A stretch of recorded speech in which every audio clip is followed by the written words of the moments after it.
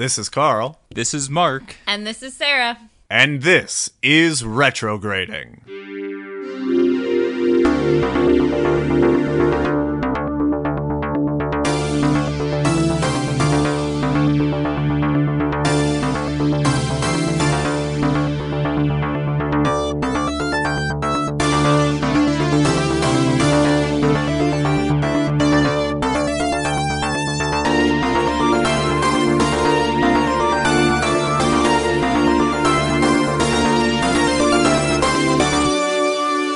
Yes, this is Retrograding, the show where three 90s kids give adult looks to our favorite childhood movies. This month, we are taking a look back at Flight of the Navigator to see if our nostalgia is warranted. Now, Mark, this was your pick, so you're going to start us off with a 60-second synopsis, which I will get a timer ready for here. And you already know this, but for the listeners, I am fairly certain it will be much less than 60 seconds this week. I think the plot of this movie is pretty straightforward once you get into it. Oh, absolutely. This is like they find a ways definite to drag children's it out, film. But I always just narrow it down to the most important things that actually pertain to the main plot, or at least I try to. So this one, there were lots of things that I could cut out to make it shorter, so I think we should be good. All right. Are you ready? Sure. And in 3, 2, 1, go. In 1978, David Freeman is sent into the woods to bring his brother home for dinner, but accidentally falls in a ravine and gets knocked out. When he wakes up, David discovers that 8 years have passed, but he hasn't aged. A secret government agency takes David for study, and they discover he can telepathically communicate with a recently found mysterious object. Following a voice in his head, David sneaks into the spaceship where he meets the robotic pilot and learns that his brain contains the craft's navigational charts. As authorities close in, David picks up the controls and flies the ship to safety. After the pilot extracts the maps from his brain, the ship time travels to the point where David was originally abducted and drops him back with his family, who are none the wiser. The end. All right, got in about 40 seconds. I will say you did skip over a large part of the plot. However, that part of the plot is pointless, as is, we will get to it, most of this movie. So, I agree. Let's get into long form. What did you see as an adult that you may have missed as a child? Which, for me, was everything. I did not see this film as a child. I saw several films like it, but not specifically this one. So, I recall specifically this movie, and I don't know why I remember seeing this movie at all. I think it was on television one time, and I watched it, and I don't think I ever saw the actual beginning of it. I just saw it once he was in the spaceship. Oh, okay. That's about halfway through. Yeah, so I think I saw it as a kid, and it was intriguing to me with the sci-fi and him, and as a kid, seeing another kid flying a spaceship and all this. And the pilot or robot, whatever you want to call it, of the spaceship is the artificial intelligence of the spaceship was dumbed down for a child audience. Well, ish. I have a definite remark on that when we get to that point. Well, yes, me too. And I remember really thinking that this was such a cool thing that a kid could get his own spaceship and fly it around. Yeah. I remember absolutely nothing about the plot, why he was in a spaceship or flying it around. Yeah, David gets a sweet new ride in this film. And I'm pretty sure I only saw it maybe that one time, maybe twice as a kid. So you saw half of it twice. Yeah, maybe. And recently, so I listen to a lot of music while I'm at work because I have a job that allows me to just listen to music and zone out while I do my job. So I do listen to a lot of movie soundtracks and stuff, and then it just random music will get recommended to me and start playing, and I think that I heard the soundtrack to this and I was like, I know this music, but I don't know why I know it. And so I had to go look at and see what was playing, and that kind of just got this back in my head. And so I figured, well, we should watch it again and see what I liked about it, which turns out I must have liked it because I was a kid. But well, I will give this film a lot of credit on some things because the emotional moments in this film hit me way harder than they did for our last movie, even though, like, both of them are going through a very tough situation.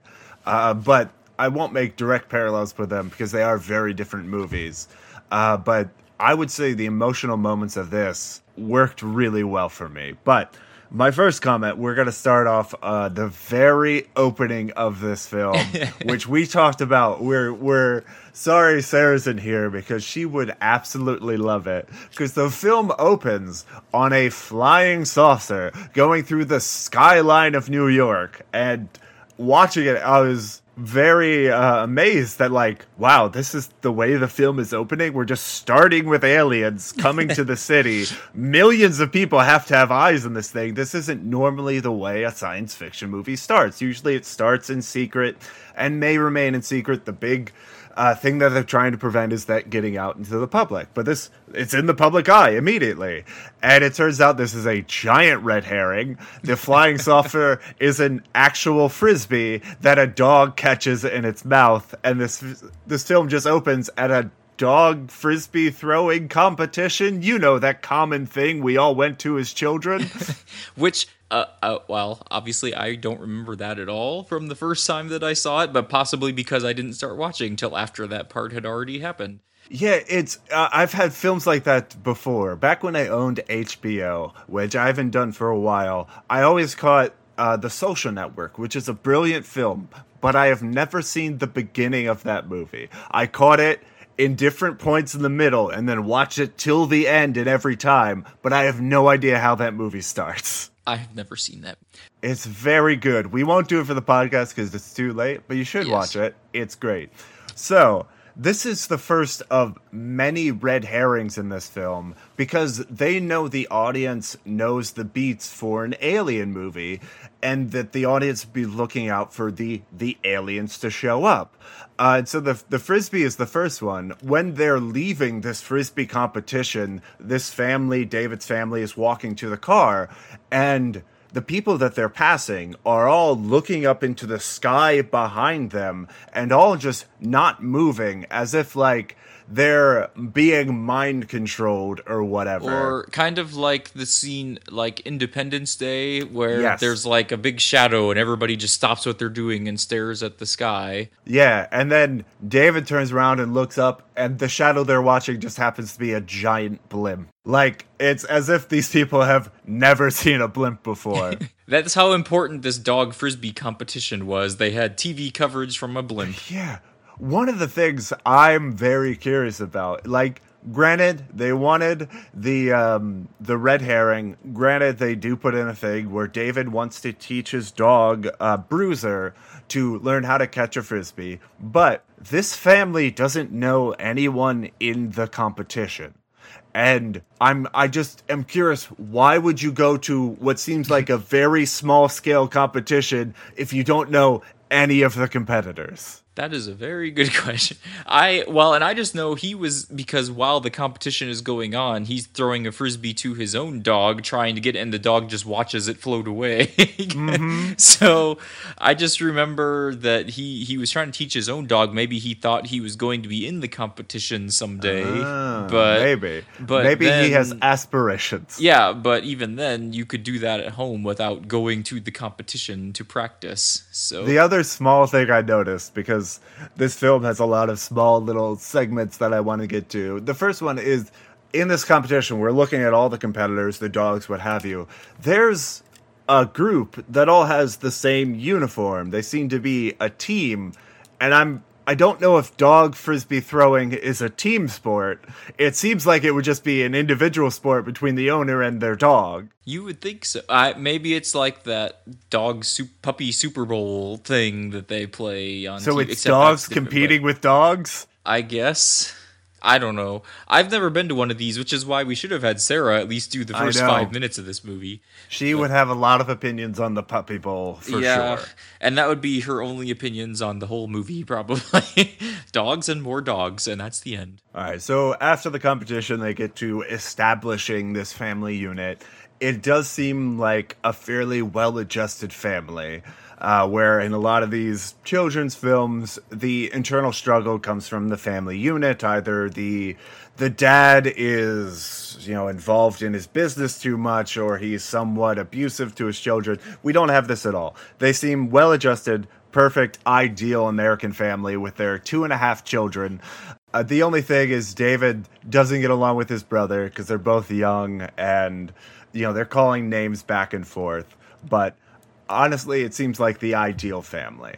They're planning on going out for the 4th of July to launch fireworks. They drop the little kid off at a friend's house. They get home, and the mom sends David out to go pick up his little brother. This is where and it happens like so quickly in the film. Yeah. Because there are much larger plot points that they want to get to, where David goes to find his brother. He ends up running into his brother. His brother tries to scare him, goes home, but the dog is barking at literally nothing. And so he's got to go find his dog. In doing so, he falls into a ravine and wakes up hours later, goes home, and his parents don't live there anymore. Like, this is where, like, the first emotional notes started hitting me, because, like, a kid getting lost in the woods and then wandering home hoping to find safety and discovering that his parents aren't there, nobody he knows is around, that is legitimately scary for a little kid. Yeah. I guess I don't have experience with going home to something like that, although, so family history here. Sure. We went on a trip one time to a big city, and we were waiting for the train to take us around to where we were going. And I was all excited to get in the very front car of the train and watch the tracks go by out the front window and whatever. So I go jump in the front car and turn around to see that my family was not in the car with me. And as the doors close, I see my dad is standing there outside the doors looking at me because he was trying to come in and get in the car with me, and he was stuck on the platform. So here I am on a train going around a big city all by myself when I was 10-ish. Young kid by myself. And it was, so I guess I can kind of relate to not knowing where your family is and not knowing what you're supposed to do as a kid, because you're looking for the comfort of your family, at least something that you know, and they're not there. Yeah, so my immediate thought here, and before we get too far, there's a third red herring while David's walking through the woods where he looks up and he thinks he sees something in the sky, and it ends up being a water tower. A clear reference to, like, War of the Worlds or whatever. But yeah, it's the third alien red herring. But interestingly, when he falls into the ravine, he doesn't see a spaceship. And so I wasn't quite sure as to what this film was necessarily about, having not seen it as a child. Because he falls into the thing his dog was barking at, which was nothing, wakes up, and then his parents don't live at that house anymore.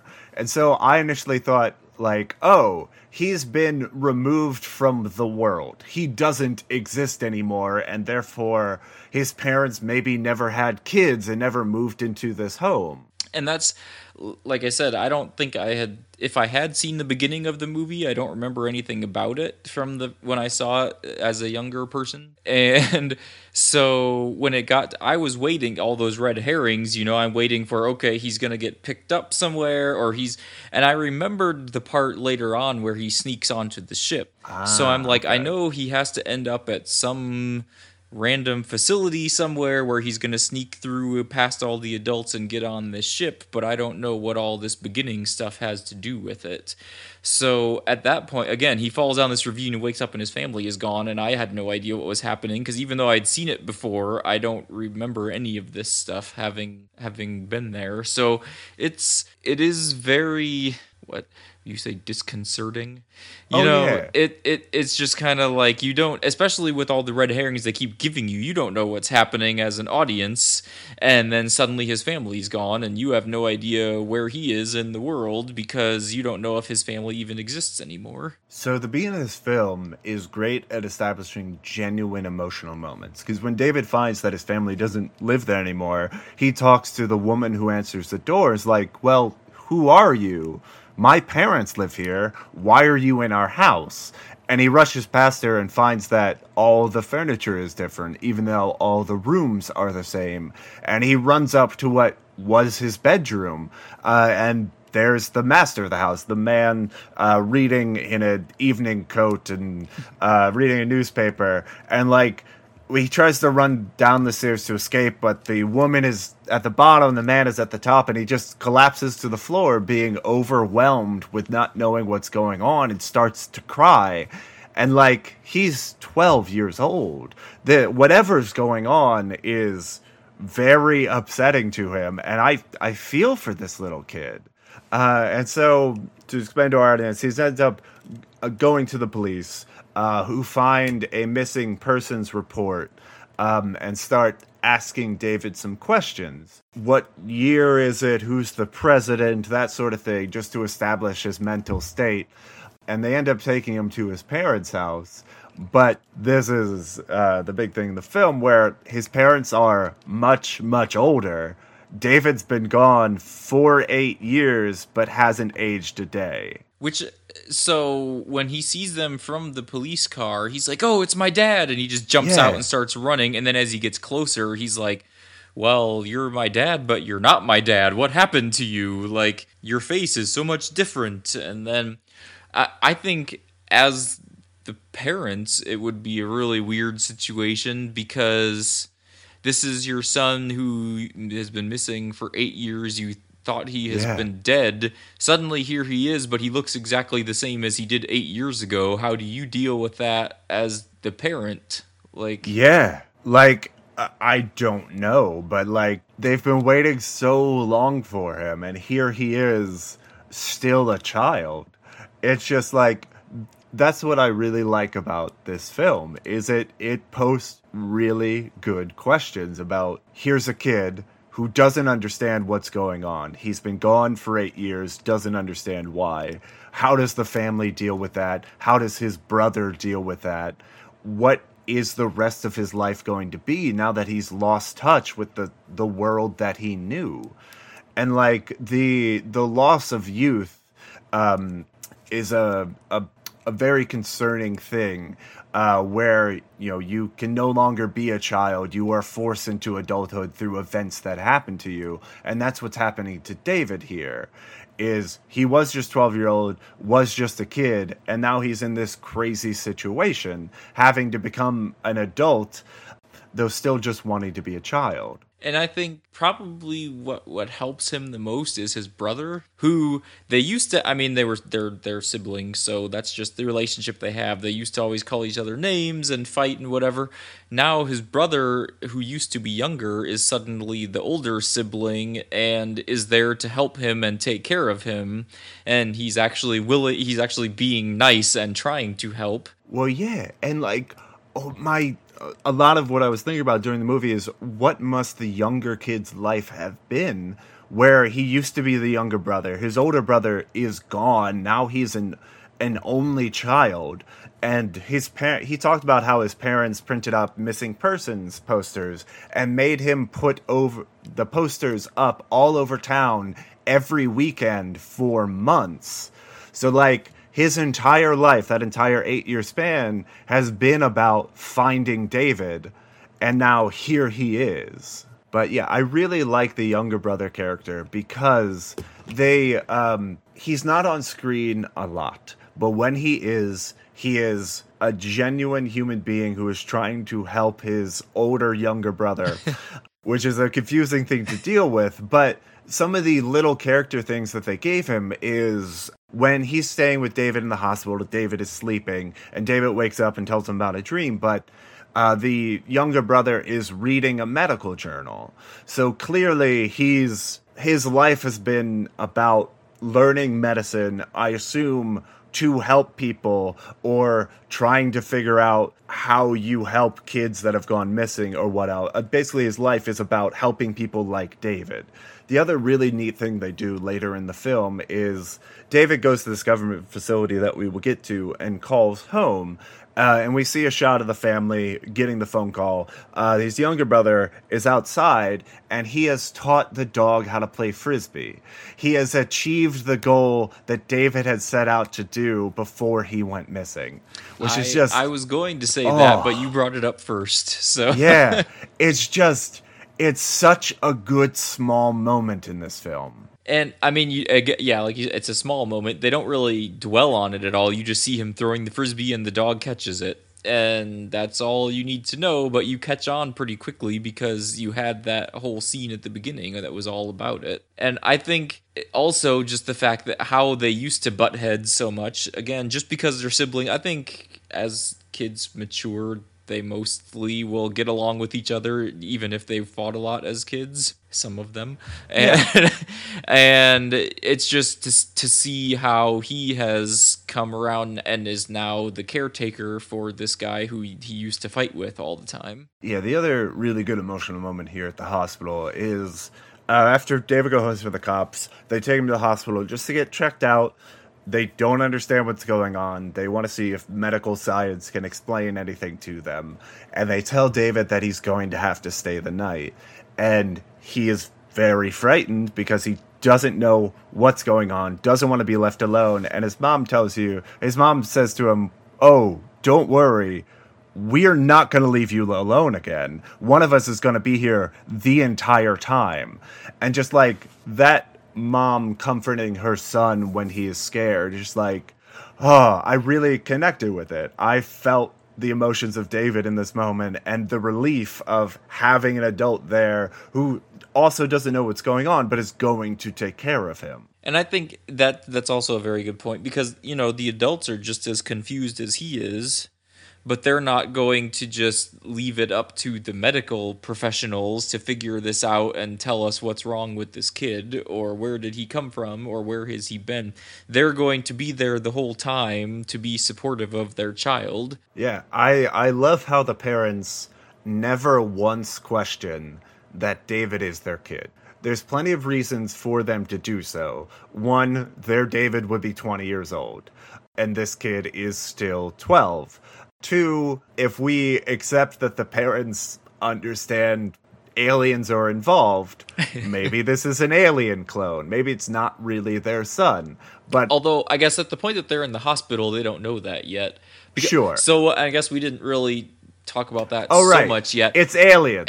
Aliens did this. So the day that David wakes up in the ravine and is finding out that his family is no longer at his house, there is also seen a strange craft flying through the sky that crashes somewhere, and this government I don't know if it's whoever it is, the agency that goes out there, because it's NASA. David gets a NASA hat. Yeah, but it could be any government agency. But yes, they go find this craft that has crashed or somehow it's incapacitated, but it won't open its doors for them. They can't figure out how to get into it, so they're like, well, let's transport it to some facility where we can study it and figure out what's going on. And they can't figure out how they're going to move it until they walk towards it, and it kind of moves on its own almost. I love the practical effects on this ship. Like the way that they established that this is a floating craft and you can just push it and it'll float along, and then later they attach it to a truck where clearly they throw a tarp over it to hide it, they strap it down, and they transport it, but there's a clear distance between the bed of the truck and the ship. Now, the practical effect must be that the things that are supposed to be strapping it down are actually supporting it, but it's just a really nice effect of a practical effect showing that this is a flying ship. It's just really well done. Even though it's Well, you find out later that it hit power lines on its while it was Right. flying, and that's the problem. But it is still able to fly under its own power. The only thing that the power lines did to it was scrambled the navigational maps, so it doesn't know where it's going. Which is the first point here, where David is the luckiest kid on Earth. So later he Or talks to the ship. unluckiest. Well, here's the thing, because later he talks to the ship. We've already kind of established he gets into the ship, and the ship tells him that they're gathering specimens from a lot of planets, and most they drop off the moment that they took them, so there's no discontinuity in their lives. But for David, they found that human beings cannot travel back through time. Their frame is too weak, there's too much risk, and so for his safety, they dropped him off. And as soon as the trip could take, given relativity, which happens to be 8 years, we can get into that a little bit later. But the ship was just going to leave him there and fly off. Though the ship, instead of flying directly into the sky, decides to travel laterally across the planet, happens to hit power lines, which happens to ruin the navigation system, so the ship can't leave. So that's why David is lucky, because the ship would have left him there, but got in an accident, and so it has to stay on Earth. Which is another interesting thing, because if the ship hadn't gotten an accident and left, he would still have all the information. So, yeah. And I don't know if they explained why they were collecting all these specimens to study them, whatever. But for some reason, humans, they decided, humans only use 10% of your brain. So that old chestnut. We decided to store all of this other information inside of your brain. So the reason that they needed David was because he had these navigational charts that had gotten fried by the power lines in the ship. And so the only way it could complete its mission and return all these other aliens back to their home planets is if David was there with his navigational charts in his brain. So this is around the point where the film started to lose me. Just because after doing all these medical tests, they decide to sit David down with a therapist and listen to a polygraph just to get his side of the story, try to determine what has happened to him, try to figure out why he's so young, even though 8 years has passed.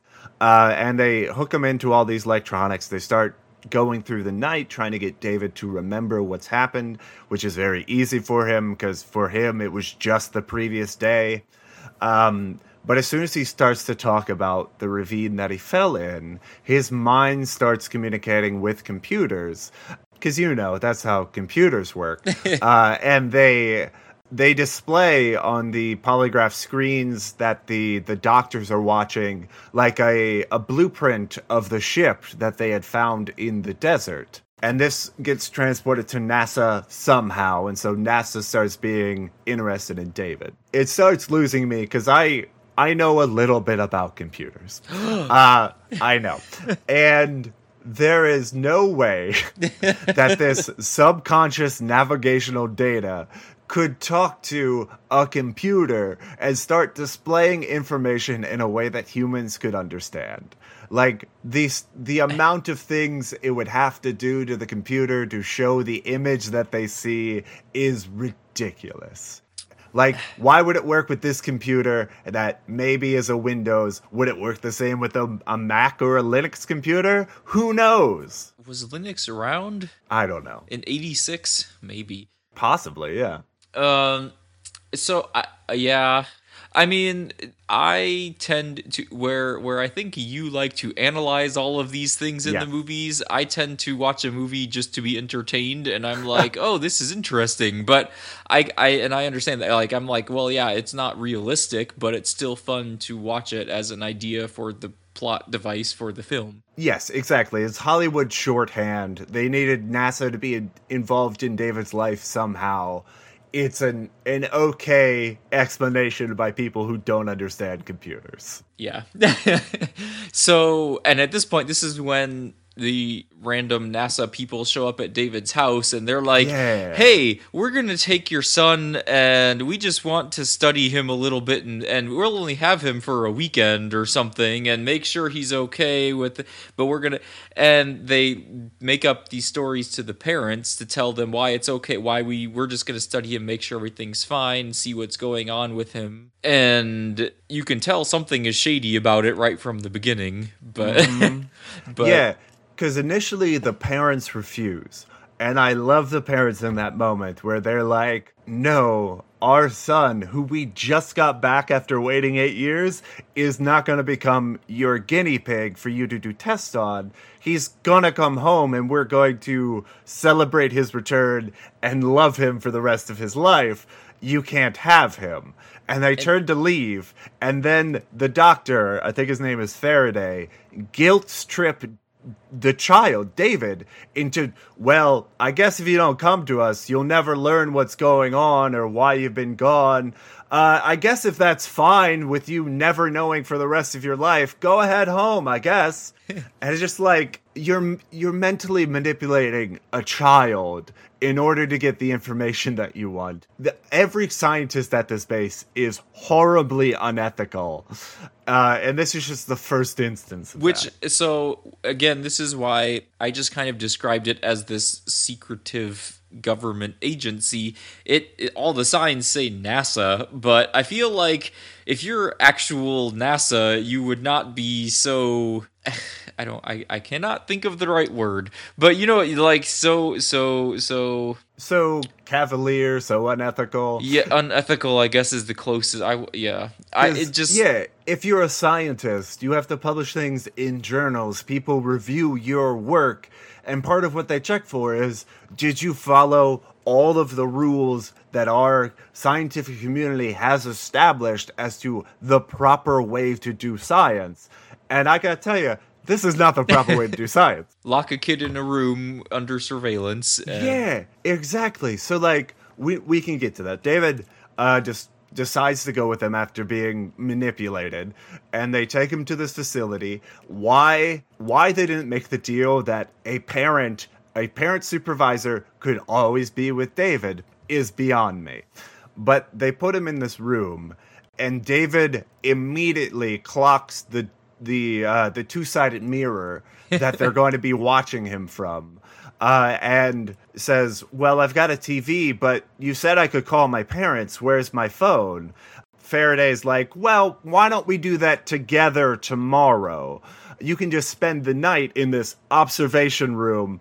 And then he leaves and he locks the door. The other thing that I noticed throughout this entire film, David's supposed to be there for 2 days, but they don't give him a change of clothes throughout that entire period. Like, they provide him with toys, they provide him with entertainment to try to placate him, but, like, they don't provide him with basic human decency. And, well, I mean, they do give him a curtain so he can cover up, which is interesting because, hey, this is a mirror, we're not watching you, but then we'll give you a curtain to cover up the mirror when you're changing clothes or whatever you need to do. So there is a curtain there which will come up later, but he's able to have a little bit of privacy even though he's locked in a room by himself. And then this is where...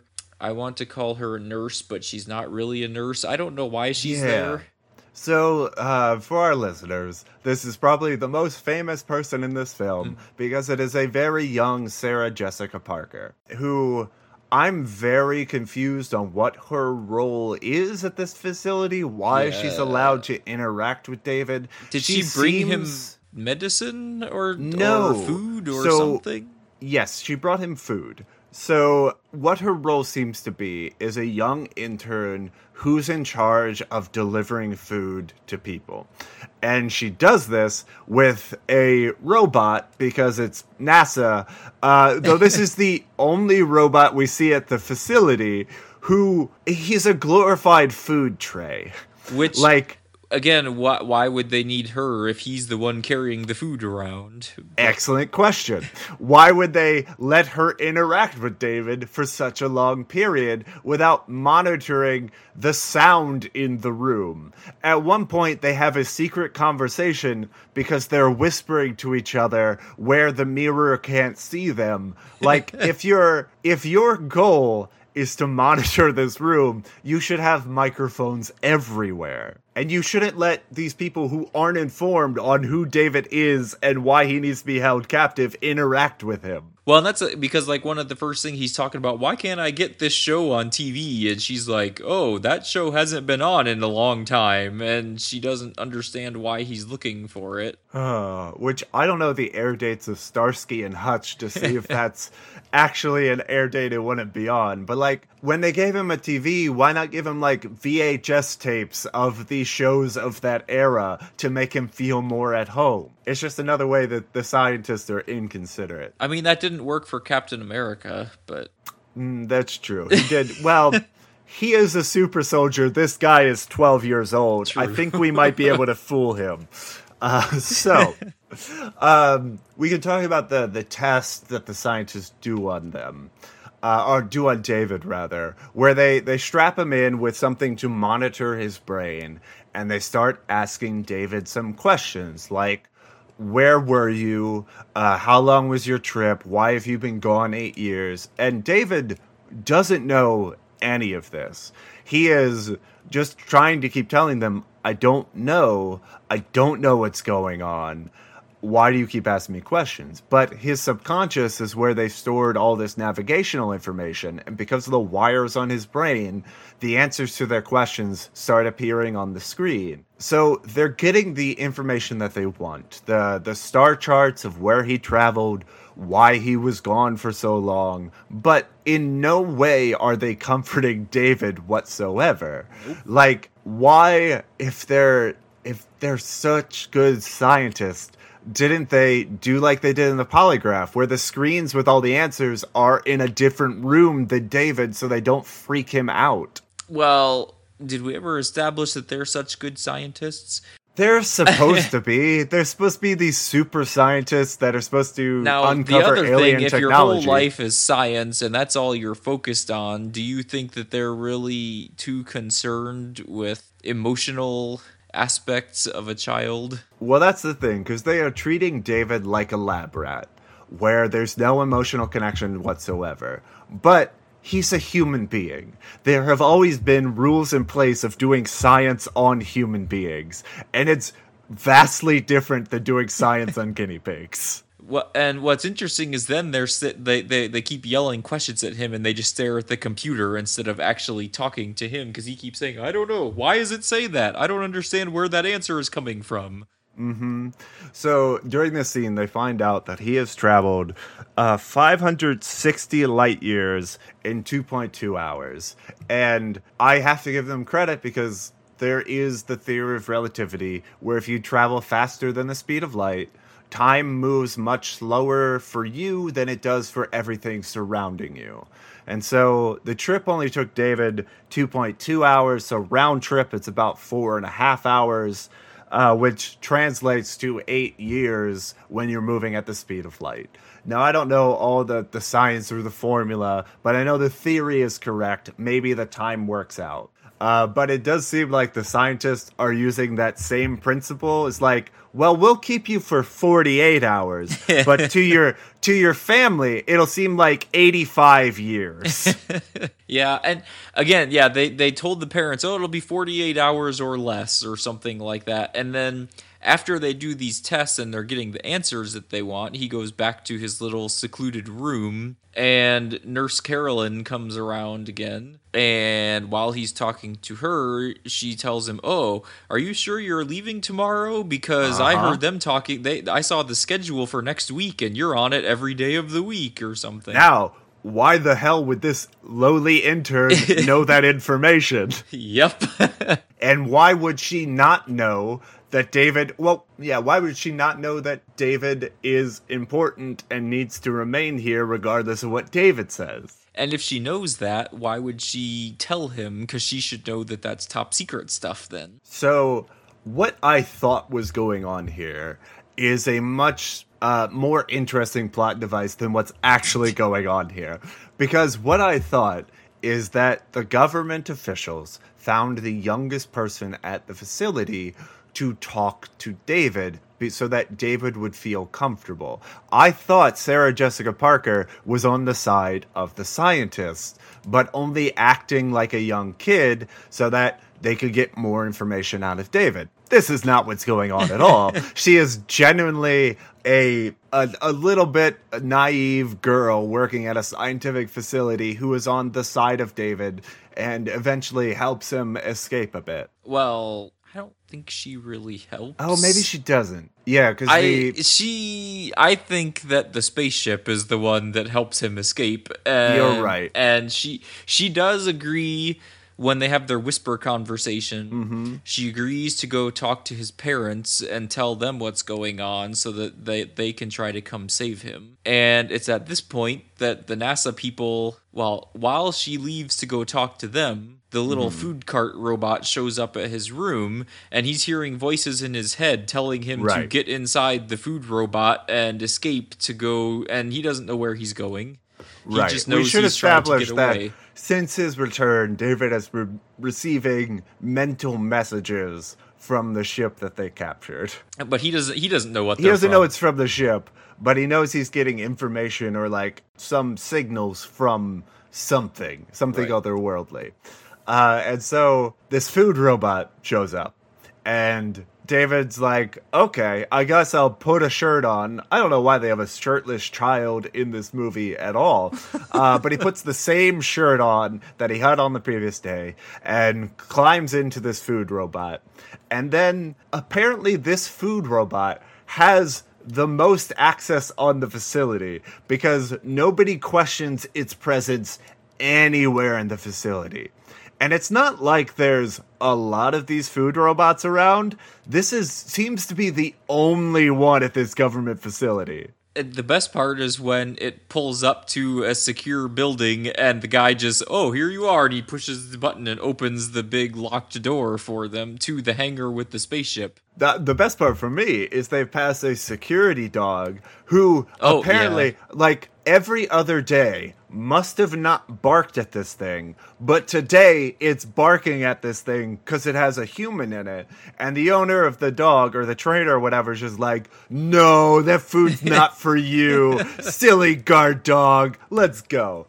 It's just, there are a lot of examples at how this government facility has the worst guard. Immediately after this, David gets out of this food cart and starts wandering around this most secure building where they have the alien spacecraft.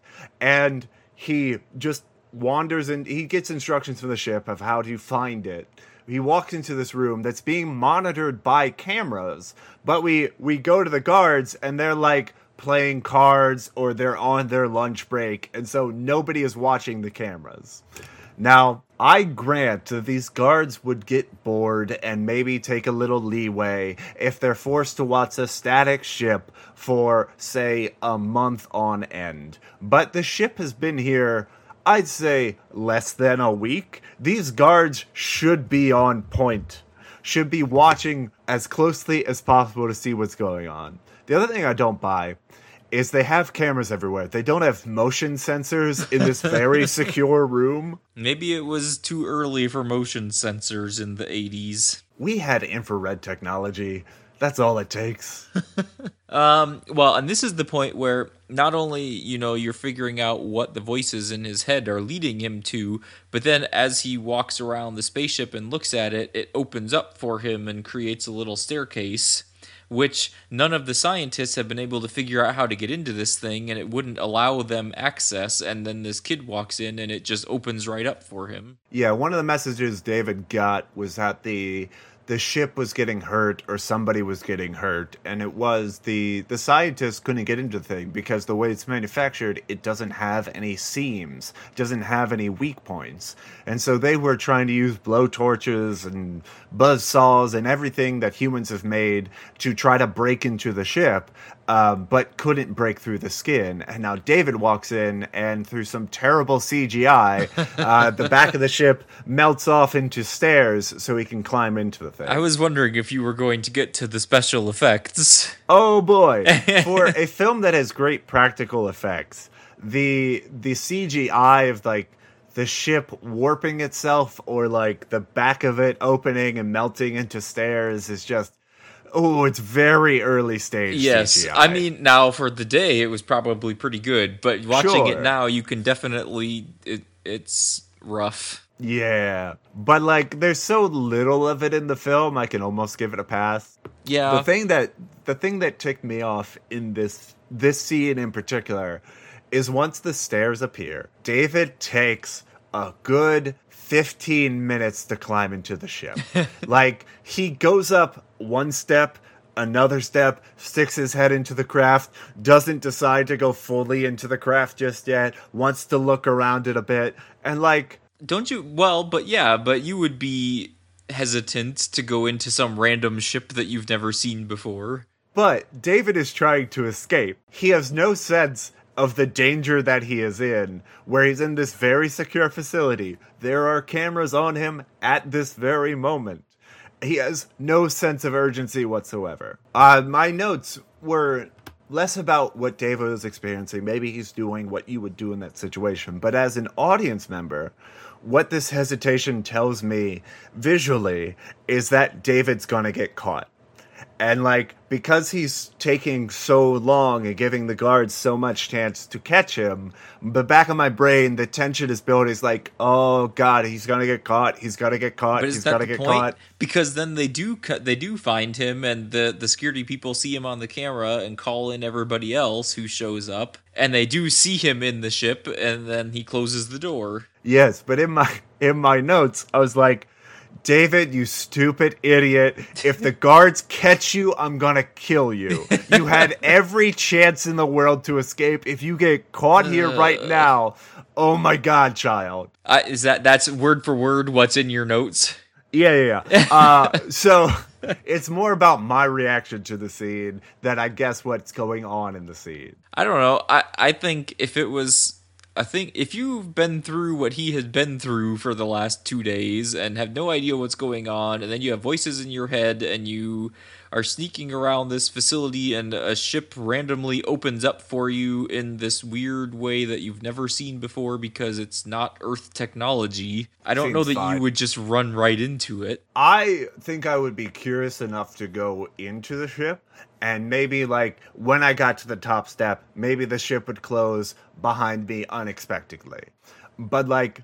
And then you're trapped forever. Yeah, I want to hide myself from the guards, which he eventually does because the guards notice the ladder after it being open for a good, let's say, 20 minutes. And they hit the red alert. They alert everyone. They charge in with guns and... Faraday would... Because they want to shoot the 12-year-old kid for some reason. Absolutely. And, like, Faraday is there because apparently he's in charge of security as well at this facility. And he's like, David, don't go in the ship. Come to me, David. You know, the person who's giving you no comfort whatsoever the past couple of days. Come to me, child. It's going to be okay. And this is where David finally gets into the ship, and it closes up behind him. I think he talked to the robot guy before this. That's true. He does sit down and talk to him, and, like, I it's really interesting like because the AI here. The robot is, AI, whatever the thing is. It's the pilot of the ship, basically, or it is the ship, pretty much. But it's still taking orders from the human child because it doesn't close the door until David tells it to. That's right. And it doesn't fly away or try to escape until David tells it to. Right. Because my interpretation of that, and granted, the ship should have been in charge of, like, the landing gear and the ladder or whatever, but, like, the ship doesn't know where to go without David.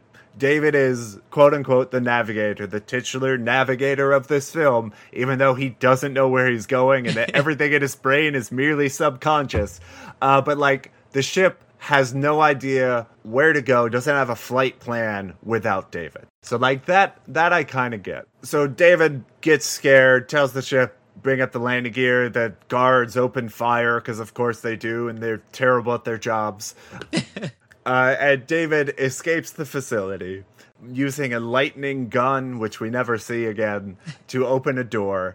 Well, they don't have reason to unlock a door with a lightning gun ever again. Right. And then for some reason, I forget where the number comes from, but David wants to get 20 miles away, like very specific number. I don't know if he ever said that number, did he? He just says go away, or I want to get far away, and so... That's true. I don't know, something... And the ship flies straight up into the atmosphere. So clearly the ship is capable of just taking off vertically. Don't know why it hit the power lines in the first place. But David flies up, and this is the other part to take umbrage with this film, because the physics of what's going on in the ship are inconsistent. Yes. Because when they fly up, basically 20 miles in like 2 seconds max, David is being shoved down into the seat. And then when they stop, suddenly, David is flung up into the ceiling. Whereas, like, okay, so the ship has no way to counteract the force of motion. But then later in the film, we never see that again. David flies through time at one point, and, like, this has no repercussions on his body whatsoever. Well... And if you fly 20 miles straight up, I think you might not have gravity anyway at that point. So it's not the gravity of the planet. You would have gravity of the force of the ship. Right, you would float up, but you wouldn't have fallen back down afterwards. Let's see. Yeah, maybe you're right, because the ship in atmosphere did have gravity. He fell back to the sea. I'll see the point. Whatever. So anyway, he gets back to Earth and decides, he tells the ship, well, what I meant was fly 20 miles away horizontally. And the ship's like, oh, of course. So it flies back to Earth and then goes into Ferrari mode to go through the atmosphere and flies off. So now they're 20 miles away from the base, like east, instead of just straight up. So I really liked the AI here, as opposed to what it becomes later in the film. Yes. Because the AI does seem alien in nature. It doesn't quite understand human innuendos or what he means by what he says, even though it does understand English. And so, like a computer, it can take the inputs that a human is giving it, but it might misinterpret what the human is saying. And so I think it's a really nice dynamic between the AI here and a young child, because they are two completely different people trying to communicate to each other. There's a really great dynamic in that. And so, which we might get to later, the voice of the AI. Well, which at this point is like this low robotic voice, like, you know, I am an alien, I will do what you tell me, blah blah blah. And it's just if David says something, he says compliance, and then the ship just flies wherever he tells it to. But it's just a robotic kind of deeper voice. Later on, I think it's after their mind meld. You can go ahead and explain why it changes. I think we're close enough to that. Well, so as I said in the synopsis, eventually they're trying to get the navigational maps from David's brain. So they have in the ship, there's a thing that it puts on his head to scan his brain and suck out the maps and send them to the ship again. And somehow it takes out some of the human consciousness from him and and takes on a human personality instead of just being a alien robot. Right. And that's where the dynamic falls apart for me, because while it was very interesting to watch this very literal, very robotic being who's in charge of this very powerful ship to try to communicate with a young child who maybe doesn't always say exactly what he or he doesn't always say things in the way the computer understands. Now we've got a ship acting like a child and has all the navigation. And if you've got a ship acting like a child, David becomes almost irrelevant. And yeah, it was definitely a big shift for the ship personality because now he's making weird jokes and laughing at himself, or he gets really petty at one point as David's like trying to control where he's flying, and he's like, well, if you want to fly the ship, just go ahead. And what was interesting to me is I didn't realize until this point, I started hearing, I was like, that reminds me a lot of this person. And then I had to go look it up, and I was like, I would not have guessed that from the beginning part of the voice. So I think it was heavily altered, but for me it was the laugh. Yes. And I thought the laugh was a terrible impersonation of the guy who actually performs the role.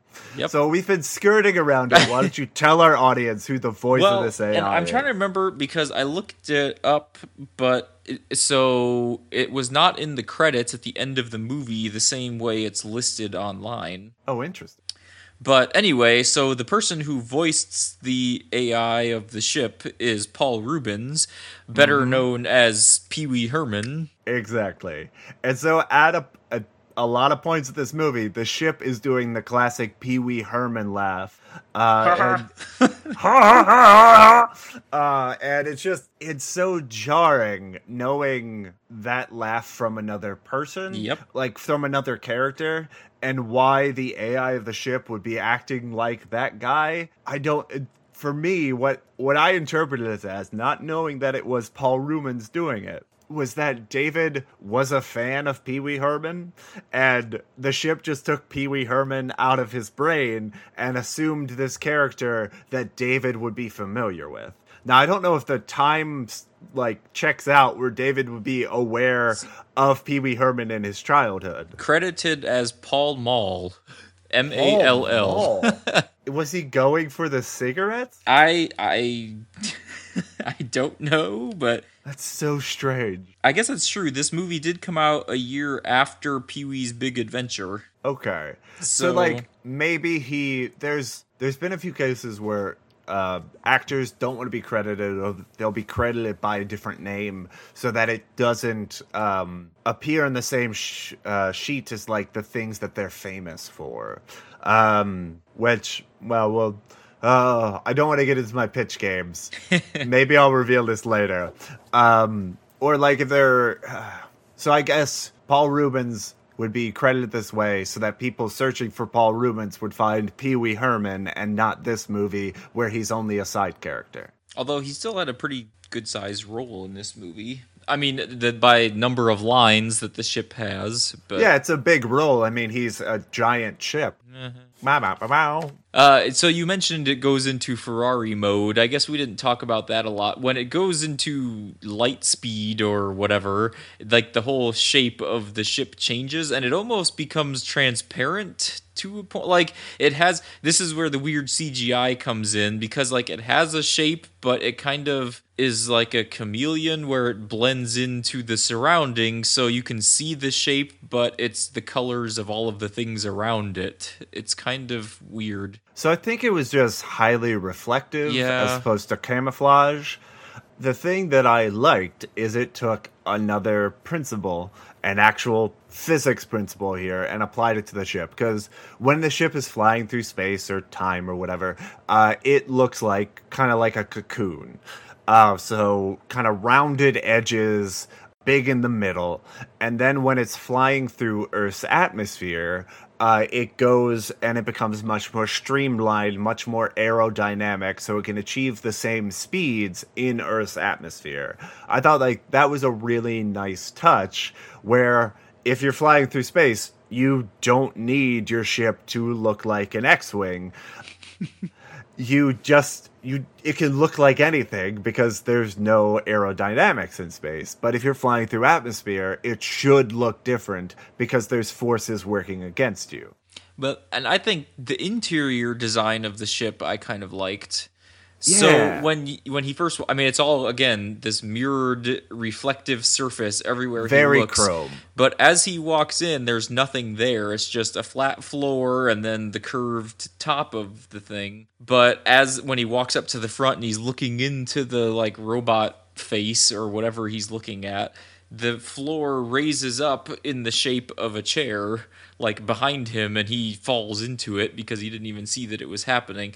So it's interesting how it's able to just shift its shape however it wants to suit the situation. Yeah, I think had the CGI been better, this transformation may have been CGI. And I think that was the intent, where like the chair does come up from the floor, and practically it meant that the chair was in the floor on a riser. A trapdoor opens and it rises from the floor. But I think in the story of this film, it's made of the same things that are on the outside, and so the ship just forms a chair out of the metal, the magical metal that it's made of. The other thing I really like about the design of the ship is the alien language that is printed over everything, because it is incomprehensible, and it should be. An alien language should not be immediately understood by human beings. That would be ridiculous if our cultures got developed light years apart. So this doesn't quite work with like the ship controls. Like, why would the ship be controlled with joysticks in the same way that a human ship would be controlled? Because at one point, David is flying the ship on its own because the ship is being a jerk. Exactly joysticks. He has, because it's two things. It's kind right. Oh, right, because it is like these glowing balls that David kind of has to DJ in order to fly the thing. That's fair. But so, and I don't remember what exactly happened. At some point, he's like, "Oh, well, we need to go back to where we came from. I need to go home." Right. And it flies the wrong direction somehow, and he ends up like in Egypt or something. So, wow, your memory of this is pretty vague. I know. You are way off geographically of where they end up. However, he ends up everywhere before the end of the movie. Yeah, it's probably true. But how it happens, it's after the brain scan. So the ship gets all this astronomical space data, these star charts of how it can fly back to its home planet. However, David's brain, and even the information they've put into its brain, has no knowledge of Earth geography. And so David is trying to get home. That's been his entire goal since he left the facility. He's just trying to get back to his parents to be a normal kid. And so he's like, well, we gotta get home. Can you get me home? And the ship's like, yes, I can. I got this. And they end up in Japan. Was that the first one? Because I think they end up in the UK at some point, too, so... Do they? I thought it was just Japan, and then they try to get back to Florida. I don't know. Japan was. I thought they went all the way around and came back, and then they ended up in San Francisco. And he said, "Oh, well, if we go down south and then go this way, we'll end up in Florida." Okay, I do remember San Francisco, but that would it makes more sense to fly to San Francisco from Japan than all the way around, because you would cross Florida to get to San Francisco. Right. I think they went east somehow to start off, and they went all the way around the other way. I see what you're saying. That's possible. The film does not make this clear. But so this is the part of the film that you skipped in your 60-second synopsis because it was not important reason. Well, one, it's a lot of words, and two, a lot of this travel isn't important. Like, David's going all over the earth, trying to find his way home to Florida, and he doesn't know Earth geography, because of course he doesn't, because he's 12. He also doesn't know highways, because he's never driven before. Like, that makes a lot of sense to me. And he's working with the ship that only understands things outside of Earth. My notes, I put, this ship is a lot like Google Maps, which is very good at getting you long distances, but not so great at getting you exactly where you need to be.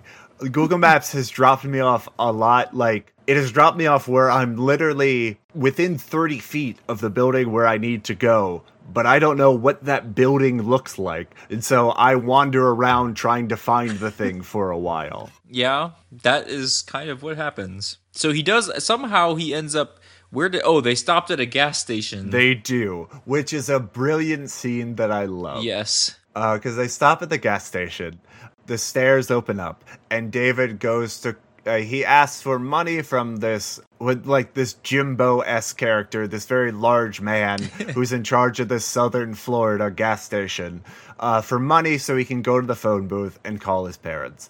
I don't know how David knows his home phone number or remembers the address of where his parents live to look it up. Maybe he looked at name in the yellow pages. Who knows? He doesn't know their address because he had to call his brother and said, "You need to give me a signal to get home because I don't know where it is." Right. Yeah, I forgot about phone books. I do, but people know before cell phones, Carl, we actually had to remember people's phone numbers.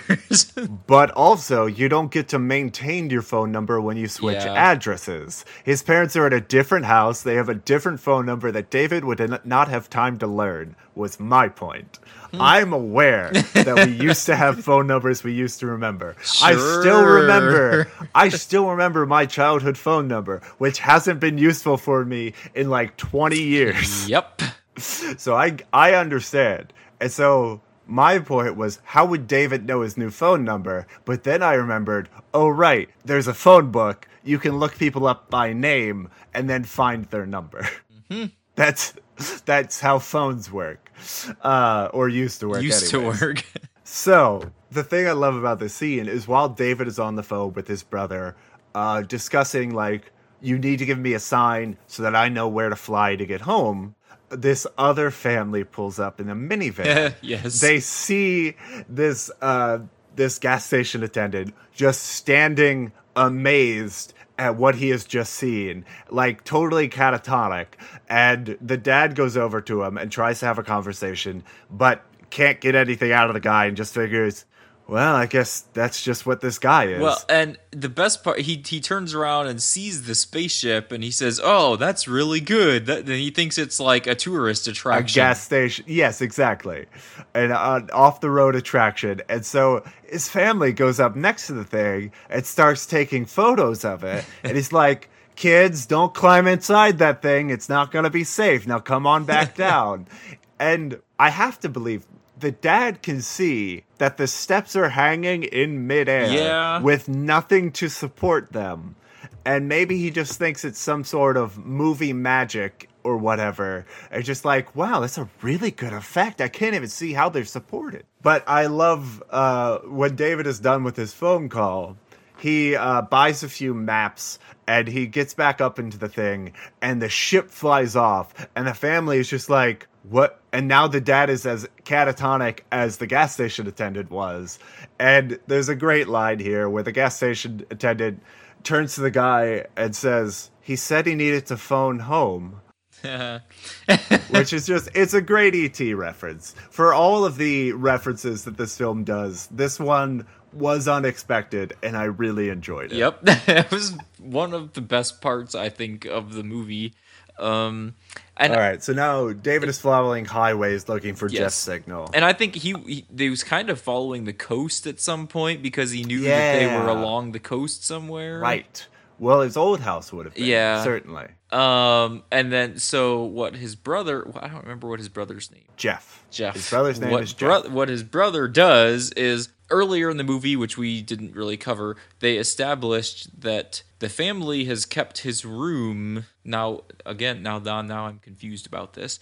The parents have kept his room exactly as he left it because they were always afraid that, or whatever, they thought he was going to come back. Except they're in a new house, so I don't know how that works. The room is a different size, certainly. So, anyway, he goes into David's room and finds the box of fireworks that David had been admiring earlier in the film because it was the 4th of July, and takes the fireworks up onto the roof of their house to launch them into the sky as a signal of how to get home. Which is a really nice touch, because most of these fireworks don't work. Because of course they don't, because they're 8-year-old fireworks. Yes. Which is a Weird way to say it, but I got through it. Because, like, the first two he lights off, they just, like, they pitter out and they fly off to the side, presumably exploding on the ground nearby. Hopefully not exploding at all, but... Because, yeah, David, at this point, is flying his ship in the dark around a city and doesn't know how he's going to get home. But then the fireworks start going off, and he sees the reflection of these fireworks in the windows of a building, and then turns the craft, sees the fireworks, like, yes, that's the sign, and he flies off to it. So, first of all, I don't know why you immediately assume that fireworks are the sign, but I guess if nothing... Sure. I mean, that's the only... I don't know how else they would have made the signal to him, really. They weren't going to shoot laser beams into the sky. So, somewhere along the line here, the NASA peoples had discovered... I think... Oh, they found out that Nurse Carolyn lady had gone to talk to his parents. Not a nurse, but okay, go on. Well, that's what I'm going to call her. Right. And so they sent people to the parents' house to be like, hey, you need to stay home for your own safety or whatever, because they had seen on the news that David got kidnapped by a spacecraft or something.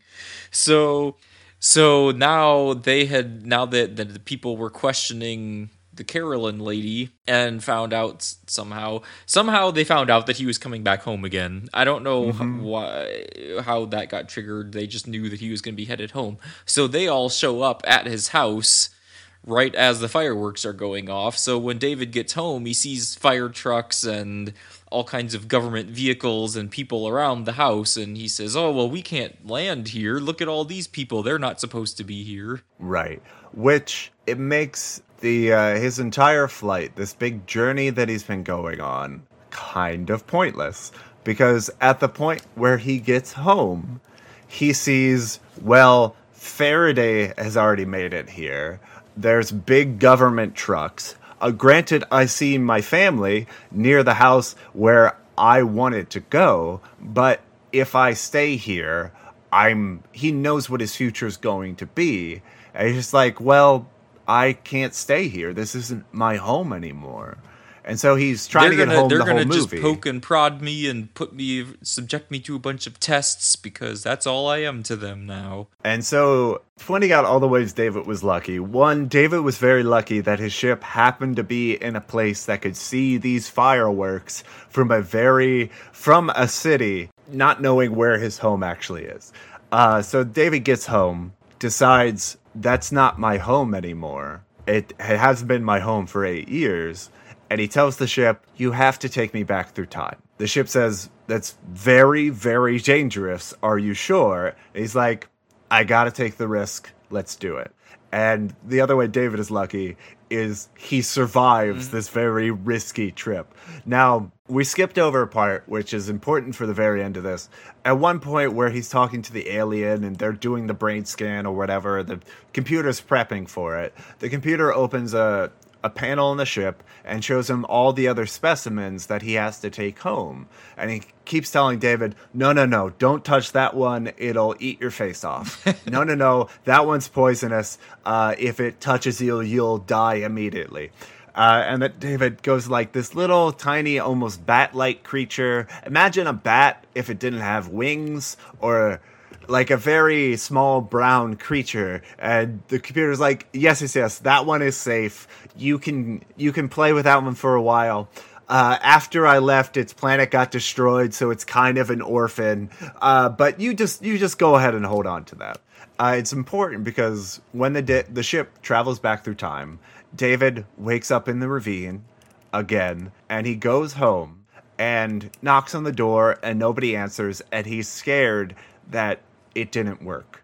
And then he hears from the shoreline his dad calling to him, the younger version of his dad, saying, David, where have you been? Come on, bud, we gotta launch these fireworks. And he goes into the boat with the family that he remembers, the home that he was missing out on. And the only thing that he has to remember his journey, to know that it was a real thing and not a dream, is this little alien creature that he brought with him. And I guess for me, for some reason I was thinking he wasn't even going to remember it at all. Like, it was Yeah. because he didn't remember anything happening the last time. He just woke up after 8 years and didn't know where he had been. What I choose to believe is that the ship, either he fell into the ravine and got knocked out, or the ship kept him under sedation. And so David was not conscious for any of the 4 hours he was gone. Whereas instead of wiping his memory, they just kept him unconscious and filled his brain with navigational data. Whereas now he was conscious for the whole thing. There is no memory wipe, and so he remembers the journey. So I have questions on the repercussions of this time travel. Because, Now he knows what's going to happen in the future. well, yeah, David traveled into the future. And when you travel into the future, the past is set. Everything that happens in the past has happened in some interpretations of time travel. And then flying back in time, he goes back to the point he arrived, and now the life can proceed with him in it. But he's still going to arrive 8 years from now because he was gone for like a week or whatever, and he's a week older. He spent that week somewhere. So David at 12 years old is going to show up while David is 20 years old, and he's going to be there for a week, and I don't know what that looks like. I thought if you go back again, that just doesn't, because that would be skewed to a separate timeline, right? So if you do that, if you're back again, it's a different timeline than where he would have been in the other one, so he may not show up. That is another interpretation of time travel, where every time you go back, you're creating a different, but a copy of the universe at that time. If you make changes, that proceeds along timeline B, but doesn't affect timeline A. I subscribe more to the theory where everything is in timeline A. Everything that happens has happened. And so I choose to believe when David is 20 years old, he tells his... to the Lost theory. Yeah, or like the Back to the Future Which was also theory. a Dr. Faraday, but... Yeah, true. Where David at 20 years old has to tell his parents, okay, I'm gonna be gone for a week. The child version of me is going to show up. I know this sounds strange, but just take care of him for a week and he'll be gone. Also, there's gonna be scientists, don't tell them anything. I feel like just the fact that he's back there, though, would because maybe now they won't even move because they won't have to put up the missing posters and all that stuff. And maybe Jeff won't grow into the wholesome person that he became in David's absence. So, the other note I had is Sarah Jessica Parker's role in this film is very important at the beginning of it. She is David's one friend at the scientific facility or whatever, and then she disappears. Like, the scientists interact with her. I think she's there at the house when David flies his ship there, but like, she doesn't get to do anything.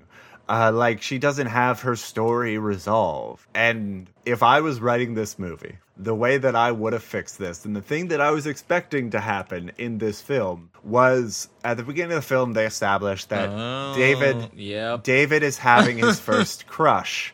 And his dad is talking to him about how you talk to girls and how you form relationships and whatnot. And I expected Carolyn, the person he meets in this facility, to be the grown-up version of his crush. I thought about that also, but I forgot about it later on. And at one point, tell David that when she was 12 years old, she had a crush on him, which is why she's being so nice to him now. And then when David goes back in time, just, throw a wave to the young girl while his family goes and launches fireworks. Like, it's a good way to wrap up the girl's storyline, even though it's a bit part, and this film just kind of leaves that hanging. Yeah, well, like, she does go get his parents, and then she shows up at the facility while he's escaping and flies away, and I think that's the last we see of her, except for when they're questioning her, I guess. So, I had thought the same thing. I was like, oh, maybe she's that same girl, she's just older now, because she's about the right age, I guess. Yeah. But yeah, I guess since they never came back to it, I had forgotten about it by the time we got to the end, so I didn't even think of that, but... Yeah. All right, so... That makes sense. Would have made sense. So, the other thing that I kind of realized after watching this film is that not only is his flight home with the ship mostly pointless because the goal they're trying to achieve, they just decide to fly back in time, which they could have done at any point in the journey. But also, David's entire journey is nearly pointless. The one thing that changes is now he has a new alien pet that his parents may or may not let him keep. And his perspective has changed. Yeah. Like, his entire journey doesn't accomplish anything. He gets to go home again. Maybe now his dog won't know how to catch a frisbee. Oh, it certainly doesn't. Because Jeff is a much better teacher than David will ever be. So, yeah, I had thought that while I was watching it, because we got to that part and they had mentioned several times throughout the movie about time travel and how, oh, well, we can't do that because your frail human body would never make it, and I am far superior to you. It doesn't, if they had done it right away, the whole movie would have been over, so, right. And there was pointless. The other thing, I think it would have been a really interesting, like, Twilight Zone-esque ending to this film, and I get that it's a family film, and they don't want questionable endings, they want to wrap up loose threads, but it would have been really interesting to me if when David flew back through time, somehow the time stream messed with him, and so he arrives where he left, but now he's 20 years old. And so his young family has to deal with the fact that this much older stranger is here and claims to be their 12-year-old child. That would have been fun. But maybe I enjoy that type of ending more than other people.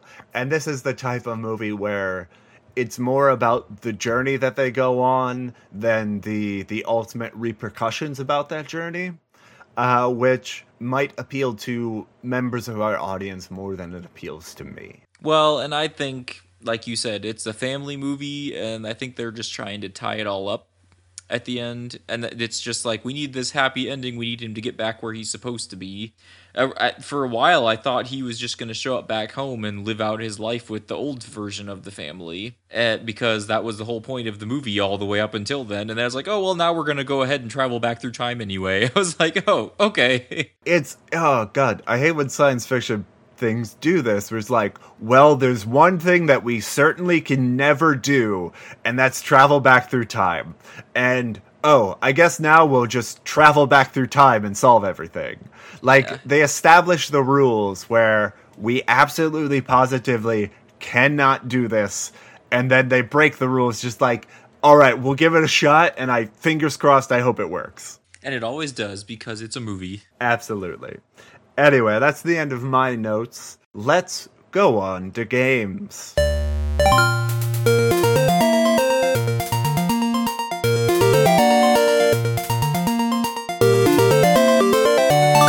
Our first game is the pitch game, a game in which we throw together two or more properties in the form "it's this meets this" to describe this film. So I'm going to start us off here describing The Flight of the Navigator in terms of other things. We're still doing the guessing thing, and so I'll read the first one, give you a chance to guess, and then let our audience know. All right, so since this is a film featuring a child coming in contact with an otherworldly artifact which imbues them with knowledge and ultimately makes them lose touch with society, featuring characters flying around the world using their newfound abilities, and a property featuring a fancy talking vehicle and a character taking a shadowy flight into a dangerous world where he doesn't exist.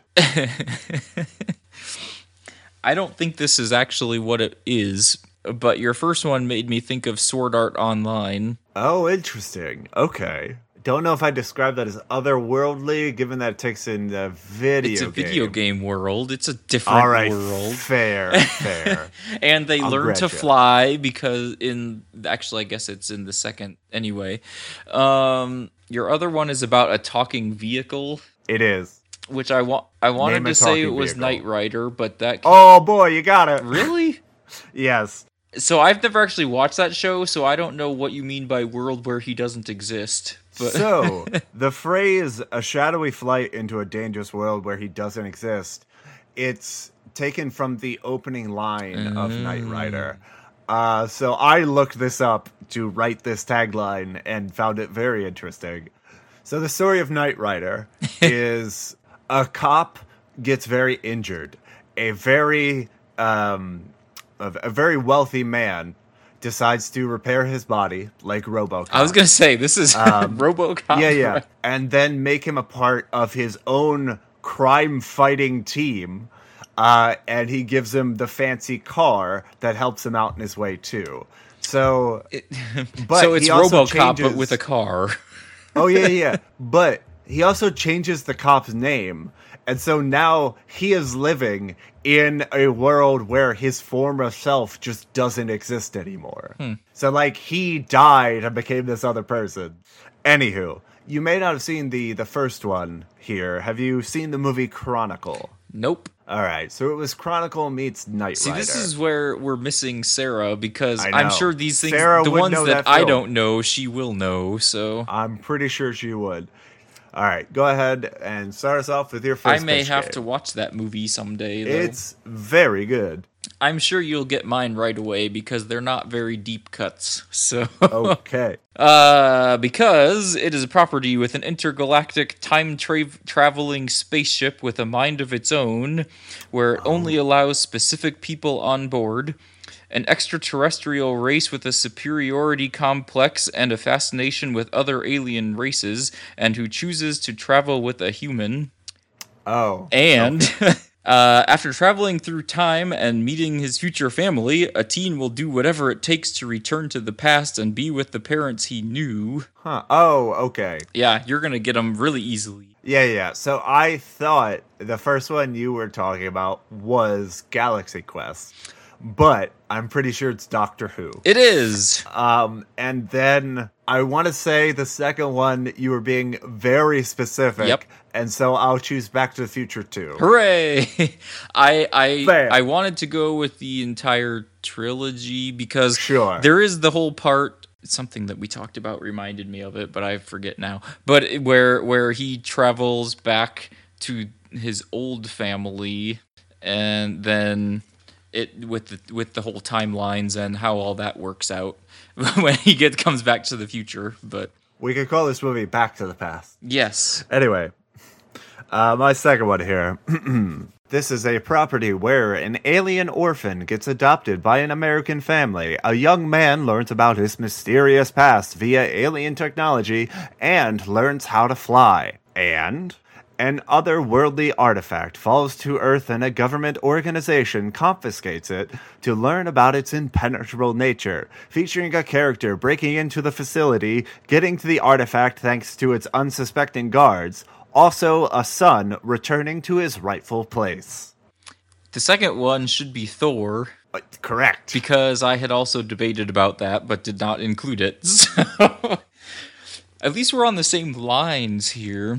So the first one was what again? Alien orphan adopted orphan by an adopted. American family. I wanted to say Mac and Me. Ooh, not an orphan. That's true. I mean, he was by himself. True. I could say the alien's planet got exploded. He's the last of his kind. Now that sounds like Doctor Who. Ooh, I could But sing except the theme he's not song. It has a adopted by very American distinctive family. theme song, written by John Williams. Ba, ba, ba, ba, ba, ba, ba, ba. So, yeah. Well, I know what that is now, so... All right, great. So yes, it was Superman meets Thor. So you went with the two completely opposite ends of the superhero spectrum there. I So went with DC meets Marvel. That's correct. trying to join the two. Now, okay. So for my second one, I don't know if you have seen... You probably have, but we'll see.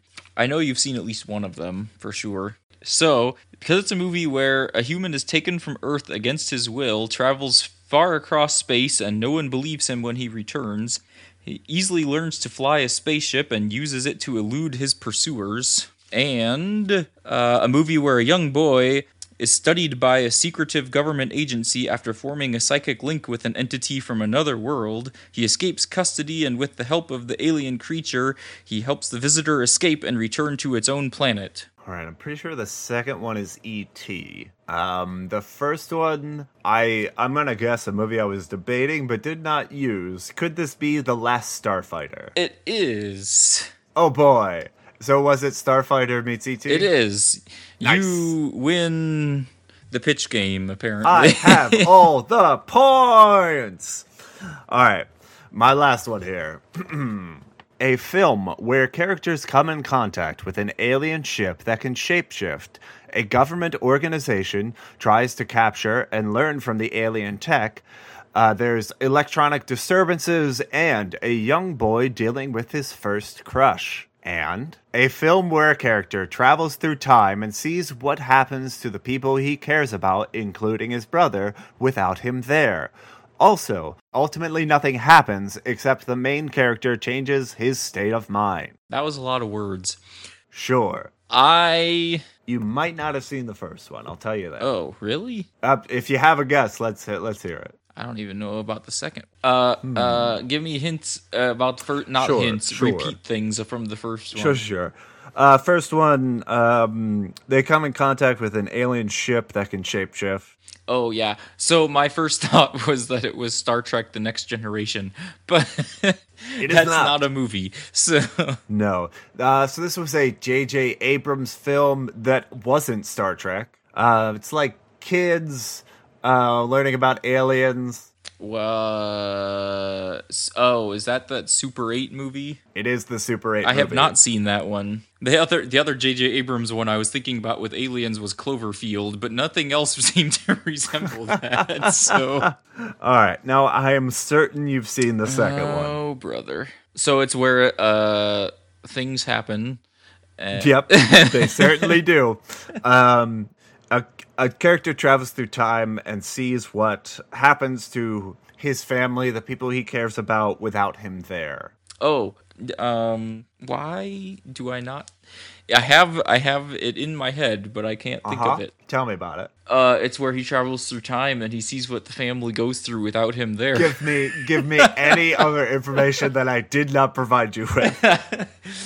Well, it's definitely not A Christmas Carol. It's not, but it's close. What? Is it a Christmas movie? I would say he travels through time, not through the use of technology, but through some holy magic. He's, makes friends with an angel named Clarence. See? Oh.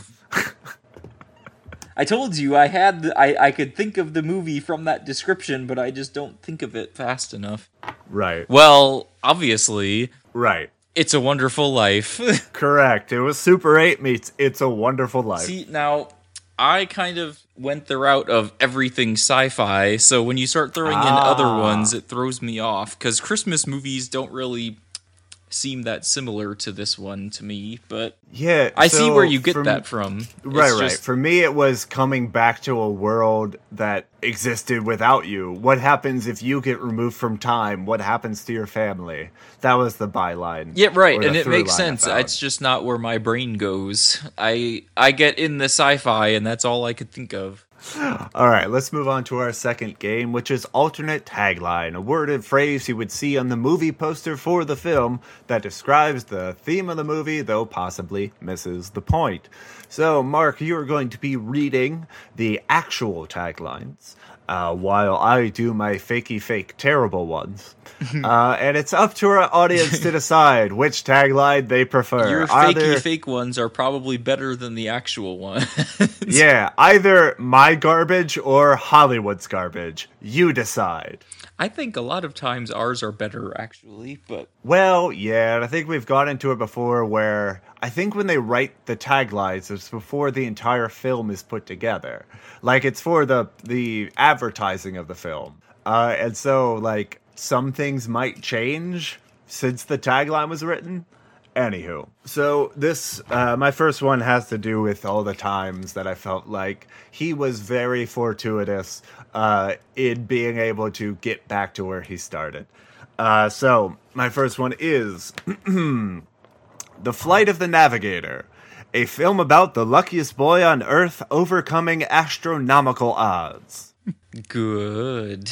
Yep, it's still better. So the first one here, the official one, Flight of the Navigator. Come along on the greatest adventure of the summer. Wah. All right, my second one, The Flight of the Navigator. A heartwarming tale where ultimately nothing really happens. That sounds very similar to one you did about a different episode. Yes, probably. I mean, it's not Two Worlds, One Family that I definitely have used on other things. All right. Flight of the Navigator. Take off on the ultimate fantasy adventure. All right, that could be any film. Yep. All right. And my final terrible one that I freely admit is terrible has to do with the main character being named David Freeman. The Flight of the Navigator. D-Free, go home! I warned you. I still think some of my puns in other episodes are worse, but... All right, so the final real one. David is 8 years late for dinner, and the U.S. government wants to know why. But David has an excuse, an absolutely fantastic excuse. All right. The final clause in that, if you get rid of the excuse thing, that's actually pretty darn great. Right? But it just keeps going forever, and I'm like, just cut it off. Yeah, I think that one ruined itself, so I'm going to vote for I think mine are better. I might agree. Maybe not the last one, but... Well, sure, but I warned you, and I know it's terrible.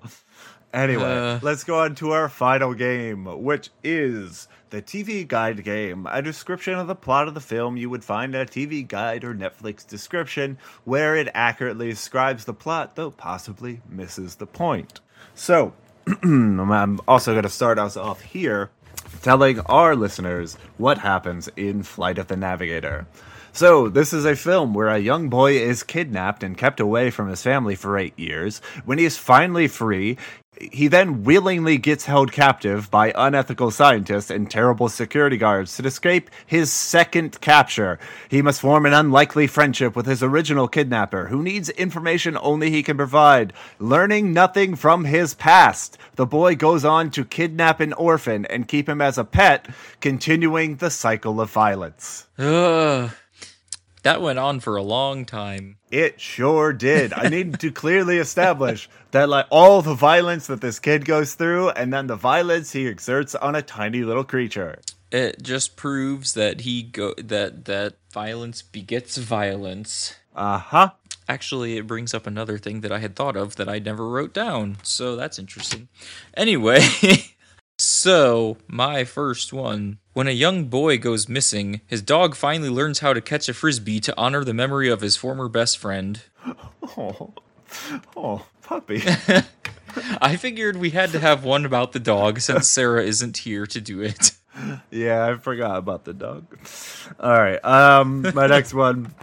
A very conceptual film where a small alien species comes upon a boy passed out in a ravine and implants the story of the film into the boy's brain, endearing itself to the boy, who then takes the alien home as a treasured pet.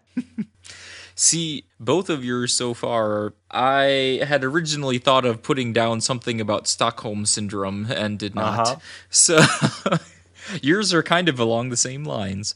They sure are. All right. An extraterrestrial babysitter asks a child for directions. Pretty great. My last one. A 4-hour tour of the universe goes horribly wrong thanks to the theory of relativity. A 4-hour tour. I nearly put Gilligan's Island in my pitch game. At least I picked up on it, so... All right, let's go on to our review scale. We're going to start, of course, with our infamous potato scale. Now, while I pull up the list, because I never prepare this one, Mark, why don't you start us off by telling our audience what is Flight of the Navigator in terms of your relationship with potatoes? So, I will say I remember really liking this film as a kid. I don't remember exactly what I liked about it. I just remembered that I really liked it. But watching it now, I didn't. It has its moments, but I can't remember exactly what about it so fascinated me when I was younger. We do have 2 potatoes that might be good for that. Actually, 3. And I think I will go with the potatoes with eyes, which Yeah. is that it's spoiled with age, because I think, as we discussed, the special effects, especially the CGI stuff, the physical effects actually worked really well still. The CGI has not aged very well, and I think that pulls you out of it a little bit at times. And you can tell that it was more of a family film directed at children. And I think as a kid, a younger child, you may still enjoy this movie, but as an adult, it loses some of that excitement. It does have some of its moments, which we also have another potato for, but it just, I think as a child, you would enjoy it more than you would as an adult. Just because with some of the things we've discussed, even besides the special effects, some of the plot points don't necessarily make sense when you start to think about them. So normally I try to mix a few potatoes together, but I don't have too many others really that fit this one. So I guess I could also go with the potato skins, which is not enough there. Like I said, it has moments, but disappointing overall. So if anything, I would say maybe the potato skins with eyes. That's fair. Yeah, I wish we had a potato for the way I feel about this film. Because the way I feel about, especially the emotional states of this film, is the beginning of this movie is great. Mm-hmm. It really wrapped me up in it. Like, I really felt for David as a character. And there are some great dynamics between David and the ship. But then the ship scans its brain and those dynamics fall apart. And the emotional states that I felt in the beginning of the movie don't follow through for the rest of the film. I would say the closest it gets is when David comes home, looks at his family, looks at the government officials that are there, and decides to leave his family because that's not his home anymore. Like, that's a very brief moment at the end of the film that might have the same emotional stakes and emotional impact as the beginning of this film, which has so many of them. So, it's not good bad. It's just that it has such promise and it doesn't deliver on them. See, it's hard on this one. I had trouble coming up with a number scale as well, because there are some movies that I rated really low or kind of middle, but I can't tell where to put this one in relation to those. So I'm going to think more about the potato that I want to give it, and maybe I'll retroactively change this one. However, I guess the closest is the one you said, potato skins. It has its moments, ultimately disappointing. I would say I will give it a mashed potatoes, because David with his family is truly heartwarming, especially the character development they give to the minor character, Jeff, who is David's brother. Like, the little moments they get him, oh, so good. And the final one that I'll give it is black potatoes, because there are some very troubling issues in the way that David is treated by most of the adults in this film. So yeah, I think that's where I land. So it'll be black mashed potatoes with some potato skins thrown in. All right. I was wondering if you would give it a black potato. I debated, but yeah, I didn't want to at first, but like, it's the closest that comes to it on our scale. And I'm gonna think more about is there a fry that looks really good, but then you bite into it and it's not as good as you thought it was gonna be? Or like, initially it was great, but it didn't last? Something like that. Maybe it's reheated fries. We don't have that on our list yet, do we? I know. We don't. Maybe we should do that, where it started great. In the restaurant, it was great. And then you brought them home and you reheated them, and they're not quite as good. It didn't keep delivering. Anyway, I'll think about that. Let's go on to our second review scale, which is a rewatchability scale on the order of 0 to 10 to tell our audience should they go back and watch this film. Mark, go ahead and start us off. Well, like I said, this one, it was kind of hard for me because I think that some of the movies we have reviewed were not as good, but there are definitely many that are better overall. And again, it could depend on your age range, because I still think as a kid, it may have that fascination of going to space or seeing this alien spaceship that a child can get in and work the ship right away. So as a kid, you might enjoy it a lot, but as an adult, it's not as good. And I guess that's more the point of our show, is to review it as an adult and see how we feel. So I still think it's kind of middle of the road. Even as a kid, it probably wasn't one of my favorites, but it would be something that I would watch just for fun. I would probably put it maybe a 4.5. Wow. Okay, because that is much lower than what I was thinking. Really? I guess, Yeah. well, you had those emotional impacts that you really True. liked, and I can see where that's coming from. I guess I think because I remember it so fondly as something that I enjoyed, and then it let me down as I watched it now, I think that just kind of, for me, puts it a bit lower than I would like it to be. Does that make sense? It does. So you went in with some expectations, Yes. whereas I went in with no expectations because I have not seen this film before. All right, so And where so what I'm are you thinking then? right, and I'm writing as I'm typing, see so I may this. seem a little distracted. All right, so where I was gonna put it, I'm looking at a review scale, and I was thinking 8. But I looked at the other things I gave 8 to, and it's not quite up to snuff with them. And so I am probably going to go down to a 7. Though with your review, like I'm getting lower and lower as I listen to your opinions.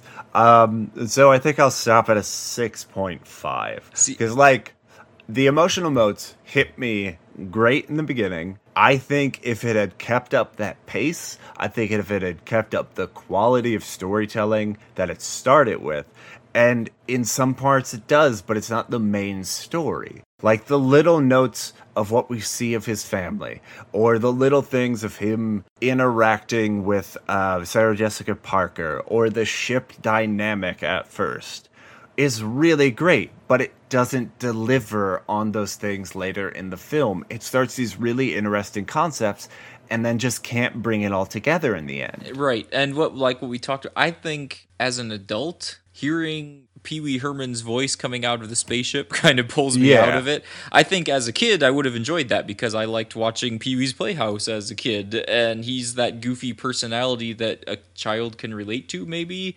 As an adult, I don't feel like it maybe fit a spaceship very well, but maybe that's just me. I don't know. I don't know. I've known many spaceships. I couldn't tell you how accurate that impersonation is.